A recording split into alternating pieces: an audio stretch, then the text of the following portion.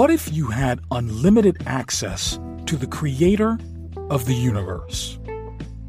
What if you could talk to the one who spoke the universe into existence and who created you as you are?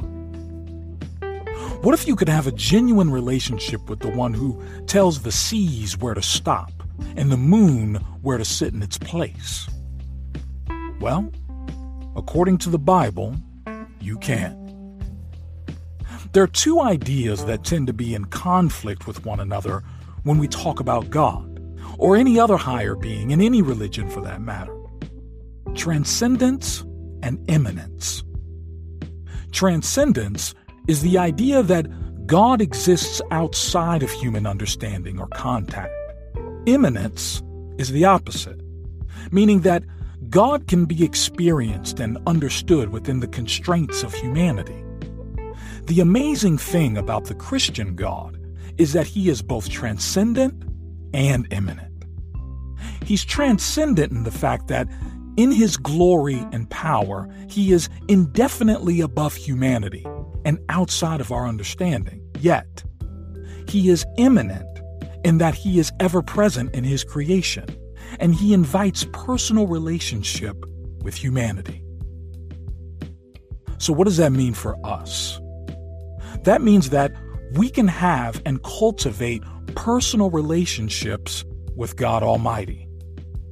And not only that, but he also wants us to have and cultivate personal relationships with him. It is both a privilege and a calling. So, we're able to establish a personal relationship with the creator of the universe. But why don't we? Why is it that so many people neglect their relationships with God in favor of other things or other pursuits?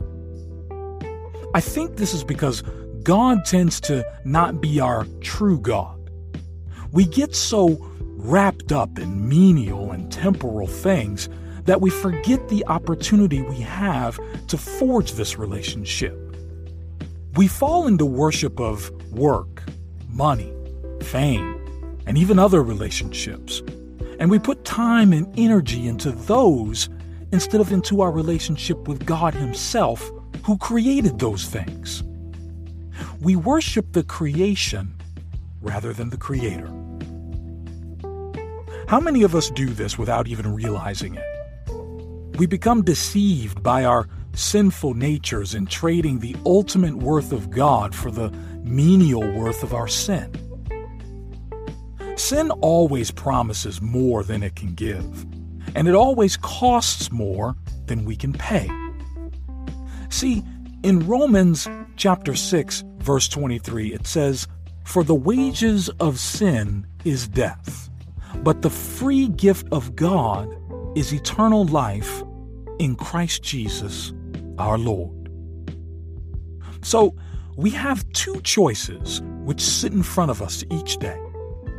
Are we going to choose sin, which costs us our lives and leads to death? Or are we going to choose the free gift of God, of eternal life, which costs us nothing? It's free. So why don't we take it? Why don't we take it? All of this comes to a head when we talk about our relationship with God. It's been said that Christianity is not a religion, it's a relationship. And I applaud that. I think that that's a very good way of emphasizing the relational aspect. And yet, anyone who has ever been in a serious relationship can attest that relationships take work. They're not things that just happen overnight or that work themselves out. We have to take responsibility to cultivate our own personal relationship with Christ. And guess what? The stronger our relationship with Christ is, the easier it will be to choose the free gift of eternal life rather than the wages of sin every single day. So, how do we cultivate our relationships with Christ? Ask any marriage or relationship counselor, and they will tell you that the key component in any successful relationship is communication. It's a tale as old as time. If there is no communication, the relationship falls apart. How do we communicate with God? The answer is simple: through His Word and through prayer. I fear that Christians today have lost a sense of awe and appreciation for the Word of God. We know it's there, and we know it's important, but we don't act like it. We don't thirst for the Word. We don't crave it, as David talks about in the Psalms. Oftentimes, I think that's because we don't truly understand what it is. In theology, there's a term called progressive revelation.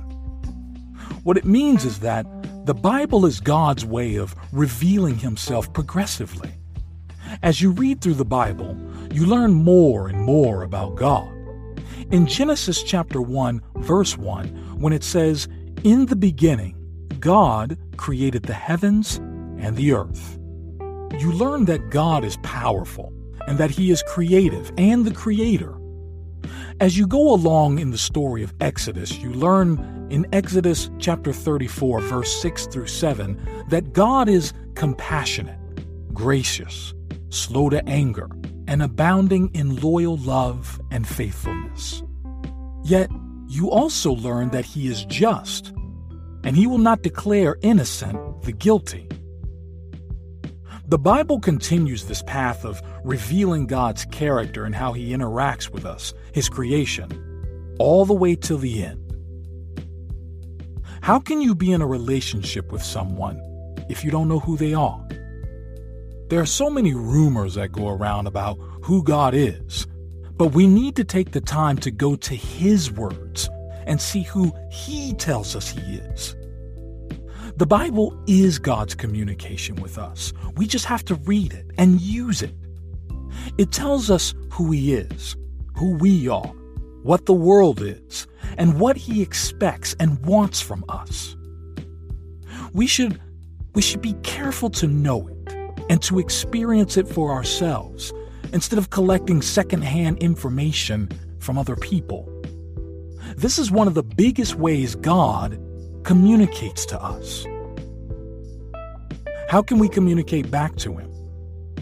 We can talk to Him through genuine prayer. The reason I added the word genuine is because prayer can become routine. It can become words that we know we're supposed to say but lack meaning and heart. God wants our genuine loyalty. In Hosea chapter 6, verse 6, God says, "For I delight in loyalty rather than sacrifice, and in the knowledge of God rather than burnt offerings." God doesn't want us to just check the boxes of the things that we know we're supposed to do. He wants us to intimately know Him by showing genuine loyalty with which we can show through spiritual disciplines like prayer. We can genuinely talk to God and tell Him exactly what we're thinking. Considering that He knows our thoughts anyway, we should be able to genuinely express our thoughts and feelings to Him in prayer and petition. These two things, being in God's Word and being in prayer regularly, largely constitutes what it means to cultivate a relationship with God. And here's the thing, no one can do it for you. You have to put in the time and effort to get to know God and to experience Him for yourself. I can promise you, you won't regret it. Give Him a chance to show Himself to you, and He will always come through. Saints of God, let us pray. Dear Lord, I pray today that You would show Yourself to all of us. I pray that You would make Your character clear to us so that we might know that You are a loving and near God, that You desire a relationship with us. God, I pray that you would fill us with your Spirit and give us a love for you and for your word. I pray that we can be disciplined and passionate about spending time with you each and every day, and that we would worship with you with all that we are. Please be with us as we embark on this spiritual journey to know you more. We pray all these things in your precious and mighty name. Amen.